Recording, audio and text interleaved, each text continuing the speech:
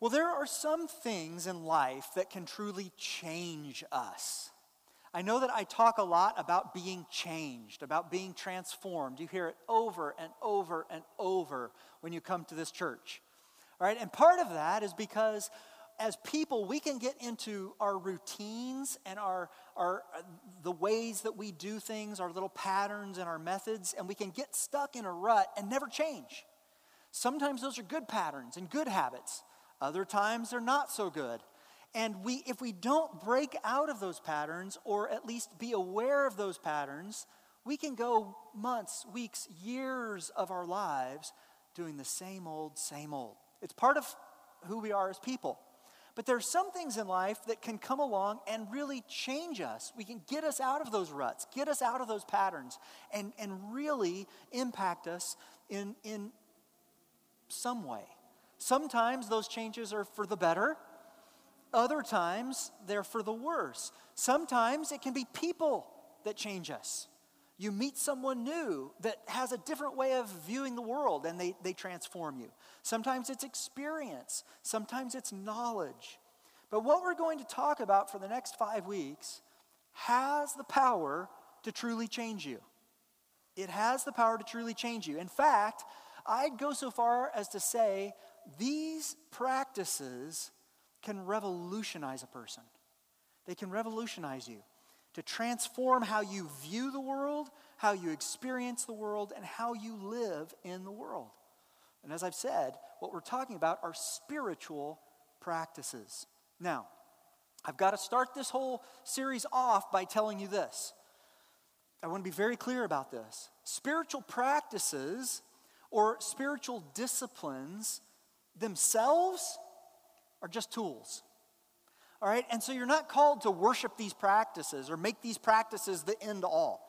Because the practices are just tools trying to work in you for God to do the work that He wants to do. God uses these practices as tools to change you. All right? Some people get caught up in whatever the next thing is. And if I say, this is how you're supposed to read your Bible, this is how you're supposed to pray, this is what you're supposed to do, and you want that list. You're like, you give me those 14 things, I'll check off every one of those 14 things. But it's not a transformative heart thing. It's just, I've gone through my list. That's not what we want to see. These tools are God's tools for us, but He is always the one that brings the life and the growth. And the tools are just His method to help cultivate our hearts. So what's the goal of this series? To bring attention to and increase the understanding of some of these practices that He uses to shape us and develop our spiritual lives. I don't expect you to hear about a new spiritual practice over these next few weeks. The things we're going to talk about are all things that you're going to be like, yeah, I go to church and He tells me to pray. Oh, wow, surprise, right? There's not going to be anything new necessarily that we're going to see. But I know that no matter where we're at in our spiritual walks, we can all grow in these practices. And they might seem basic. Some of them may seem basic, but instead of thinking about them as something that's basic, I want you to view spiritual practices as not basic, but foundational. All right? There's a difference between something that's just basic and something that's foundational. If somebody buys a home, for instance, one of the things that happens in the whole home buying process is a boring house inspection. All right? And a house inspector comes in and looks at the house that is to be purchased, not with the same eyes as we see when we go in and look at a house. He's not coming in to inspect the paint colors or the choice of carpet. Is the carpet clean or not? He's not here to, run the finger along the windowsill to see if it's dusty. That's not the stuff that a house inspector is looking at. A house inspector, that would be looking at the basics of what's happening in the house. The house inspector wants to understand the foundational things about the house. He's looking for the things that we don't see. He's looking for cracks in the wall in places where maybe this wasn't built quite right. He's looking for the slab leaks, the cracks outside, the things that are inside the walls, inside the pipes, the foundational things that hold the structure together. And that's why they're experts that are supposed to come and try to see those things so that we can know whether or not it is as it's supposed to be. And that is what we're talking about when we're talking about spiritual practices. It's not just the externals, the outward look of what's happening in your spiritual life. It's the behind the walls kind of thing. It's the deep soul level things that spiritual practices are aiming for. That's exactly how Jesus describes spiritual practices. There in Matthew 7, if you've got your Bibles, or it'll be on the screen for you here. In Matthew 7, verses 24 to 27, here's what Jesus said. He said, "Everyone then who hears these words of mine and does them," that phrase "does them," if you're reading the NIV, actually says, puts them into practice. All right? Everyone who practices these things will be like a wise man who built his house on the rock. And the rain fell, and the floods came, and the winds blew and beat on that house, but it did not fall because it had been founded on the rock. And everyone who hears these words of mine and does not do them, it could be translated, does not practice them, will be like a foolish man who built his house on the sand. And the rain fell, and the floods came, and the winds blew and beat against that house, and it fell. And great was the fall of it. The practice of Jesus' words, of what he's called us to. In Matthew 28, 19 to 20, very well known, the Great Commission, he said, Go therefore and make disciples. What's a disciple? It's someone who learns from a master and practices the same things that the master does. If you go to a museum and see some great work of art, and then next to it, someone from the same school of that artist, the artist and apprentice, right? Sometimes you can't even tell the difference. You're like, how? This artist is just like this artist. Yes, he was a disciple of that one. And he did the same kind of things. He could almost do the finished paintings for the next guy because he practices the same things the same way. And it goes on, he says, make disciples of all nations, baptizing them in the name of the Father and of the Son and of the Holy Spirit, teaching them to observe. That's not just to look at, it's also to adhere to do the things the same way that I have commanded you. Jesus practiced these things. The things that we're going to be talking about over these weeks, Jesus practiced them. We're called to be his disciples. We're called to do what he did. We're not called to just be little parrots that repeat whatever it was that we heard Jesus say. We are supposed to actually live and do and be like Jesus was. And these practices are foundational and they're fundamental. For those of you with athletic backgrounds who had coaches are big on fundamentals. Always, and that's what they're always going to be talking to their team about. Always, right? Do the fundamentals. It's fundamental. They teach you how to swing. They teach you how to throw, the mechanics of that throw. It's the fundamentals. This is how you block. This is how you tackle. And then what do? Once they've given you those fundamentals, those practices, they're like, now it's time to practice. Over and over and over and over. Repeat. Start over again. Why? Because that's how you build a new way of doing things. It doesn't matter if you came in with the coach first and you're throwing this way. He's fixed your mechanics, and now you do it over and over and over until it's functioning the way it's supposed to. So why is practicing these things so important? Well, here's why. Here's why you would want spiritual practices in your life. Because spiritual practices are for abundant life. Spiritual practices are for abundant life. It's here that we find the abundant life that we're meant to live. I say this verse to you all the time that Jesus said, I came to give them abundant life. But you have to practice these things to experience it. You can't just sit on the couch and hope that it happens. He's given us these practices for abundant life. And without them, we starve ourselves when a feast is prepared for us. I think most of us are going to get to heaven and be like, Jesus, why didn't you do this? Why didn't you do that? And he's like, I put it on the table for you. All you had to do was eat. Instead, you just kept looking at it. That's why we kind of slog through life when we could be thriving. Personally, I know that in my life, when I'm in the groove with my spiritual practices, I draw close to God and all the things that are promised about the outcomes of our faith, I start seeing those things evident in my life. When I'm where I'm supposed to be with these practices, I start experiencing peace and joy and love. I start seeing a reduction of fear and anxiety and worry. I start functioning the way that I'm supposed to. And those things the good things become apparent and obvious in my life. I experience abundance. But when I'm not in that zone and I'm not in that groove, that is where the other stuff that I've been freed from and pulled out of, those things start pulling me backwards. That's when I find myself stumbling, falling into sin, into darkness. It's when these things aren't in line in my life.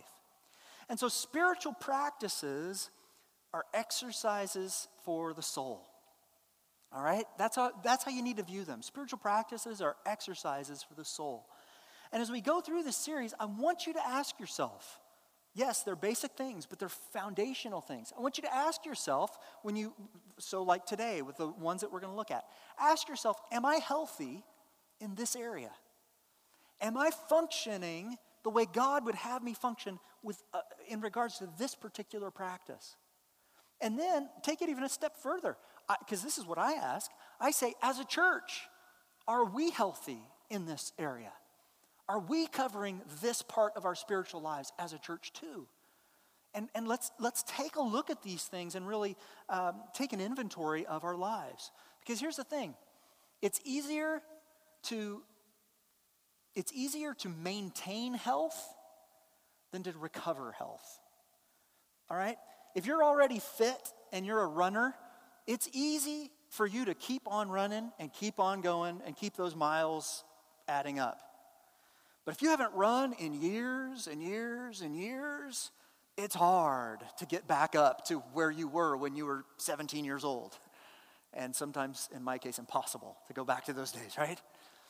But it's easier. It's the same way with our spiritual health. It's easier to maintain spiritual health than to recover spiritual health. And my goal is to try to get us to a spot where we all are moving forward in spiritual health. We want to be those that can spiritually run, not just crawl or walk. And when we build our lives around these practices, we grow in spiritual health. And we also shake off the things that hold us back.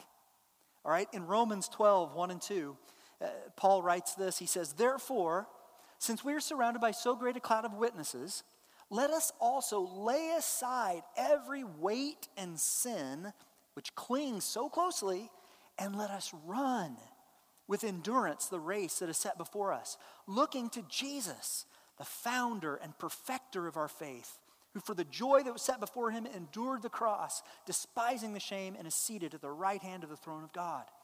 What does he say there? He says, let's get rid of that stuff that keeps plaguing you.